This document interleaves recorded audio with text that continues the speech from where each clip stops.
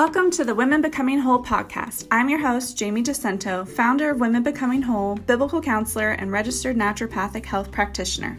On this podcast, you'll find resources on biblical counseling, holistic wellness, and my personal experiences of dealing with chronic illness. Thanks for tuning in.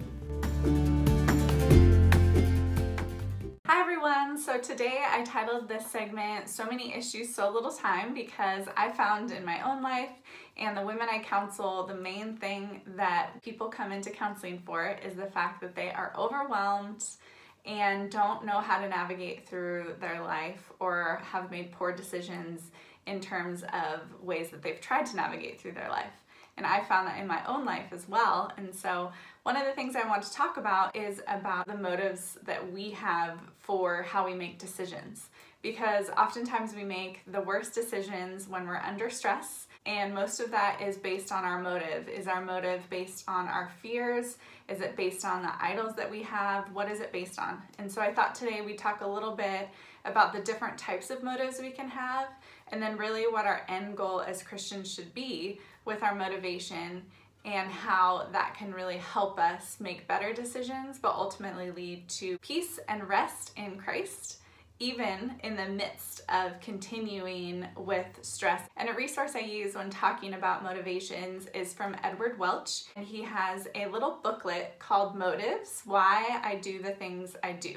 And he actually has a list that he compiled of different things that we might be motivated from, which generally people in Christian realms might talk about in terms of idols. Idols are whatever we find that we think we're gonna get satisfaction in or we're gonna have security in.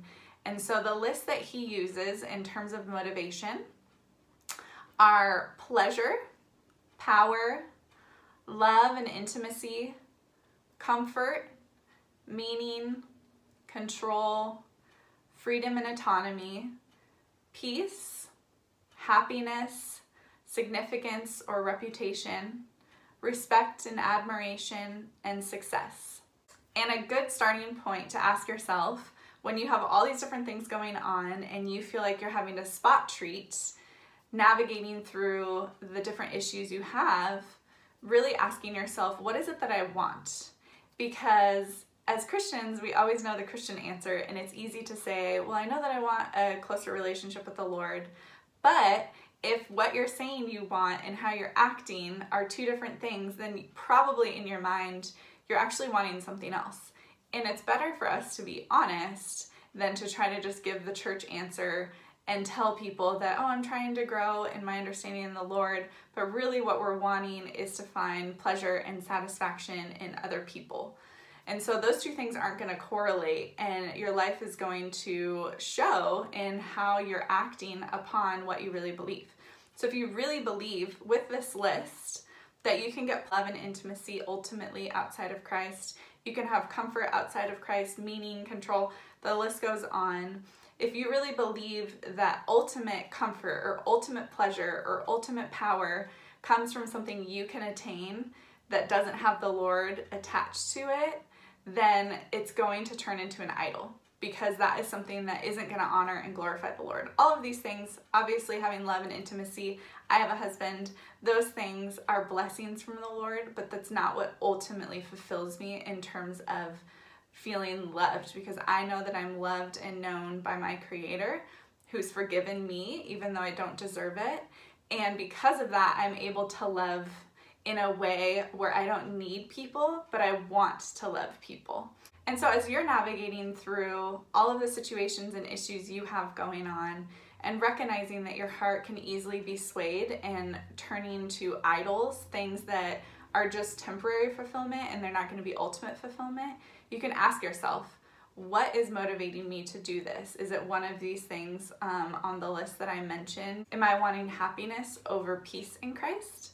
Because happiness can be more of a temporary thing, but peace in Christ comes no matter the circumstance. That's why scripture is so important. And with that, one of the scriptures that I think is really helpful when we're talking about all the issues we have and the time that we don't feel like we have to deal with them, this scripture gives us what we need in order to figure out that problem that we have in our mind.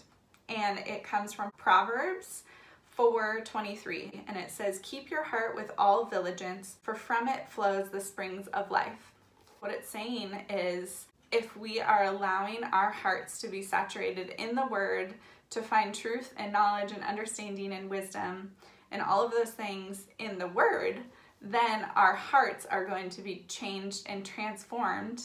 And we should be praying, we should be trusting that the Lord can heal us, and we should desire healing. But if it doesn't come, we know that we can still be secure and have peace in the midst of our circumstances. And so if you today are feeling like you have 20 different issues going on and you don't know where to start, the main thing that we want is unity with the Lord. And so if we're trying to grow in relationship with the Lord and trusting that He is ultimate, that is going to help with all of the different issues you have going on. With chronic illness, if you're trusting that the Lord, no matter what circumstance, is going to bring you peace, you don't have to rely on getting better in order to have peace. You can have peace now. I work on having peace now every day, because every day I might feel different. And I still pray that the Lord will take away my autoimmune disease and take away the issues I have going on. But I ultimately don't get brought down where I have no hope, because I know that my ultimate satisfaction isn't in getting better. My ultimate satisfaction is in the Lord. And I know ultimately when I go to heaven that I will be better.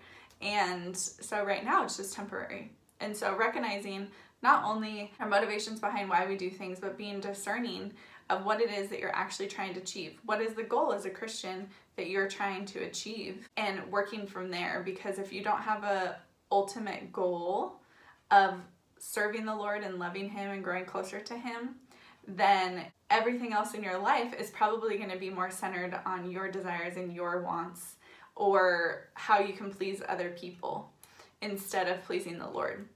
And that first comes in our heart. And so that heart check activity that I had talked about last week could be really helpful for you in this as well, to figure out really where my heart's at, what my fears are, and then what might be an idol that comes from that. And something that can help you during this time if you're feeling overwhelmed. Obviously, this is just a short snippet to try to get you back on track of recognizing that there's a lot going on, but it doesn't have to be as complicated as we're making it. We don't need to spot treat all of these things. If we're growing in our relationship with the Lord, then the peace and security and all of those things will work themselves out no matter our circumstances. And a good place to start would be all the things that you're thinking and feeling and struggling through, that your thought life can be just the same as your prayer life. So if you are lacking in your prayer life, but your thought life is really busy and hectic and you're thinking all these things in your mind all of the time, it might be helpful for you to slow down and journal some of the negative thoughts or the fears that you have, and writing those thoughts down, and then being able to really take those to the Lord. Because if not, we're separating our relationship with the Lord with where we actually are at.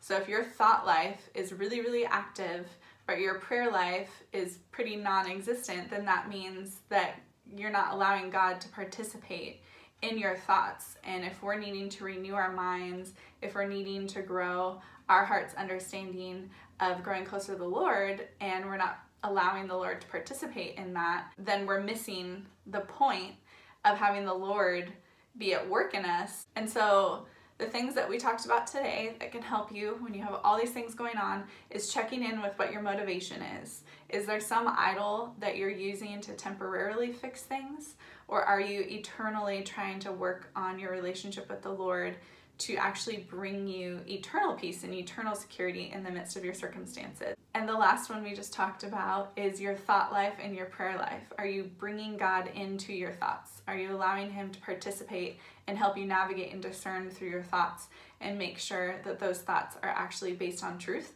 and not based on just your own perception or your own thinking? So if you have more questions on that, I'd love to talk to you more about that. I try to share a lot in a short amount of time. So I understand if you're still struggling to figure out how to really practically apply that to your life. So if you're needing more help in practically applying what I shared with you today, or wanting more scriptures or resources, feel free to reach out to me.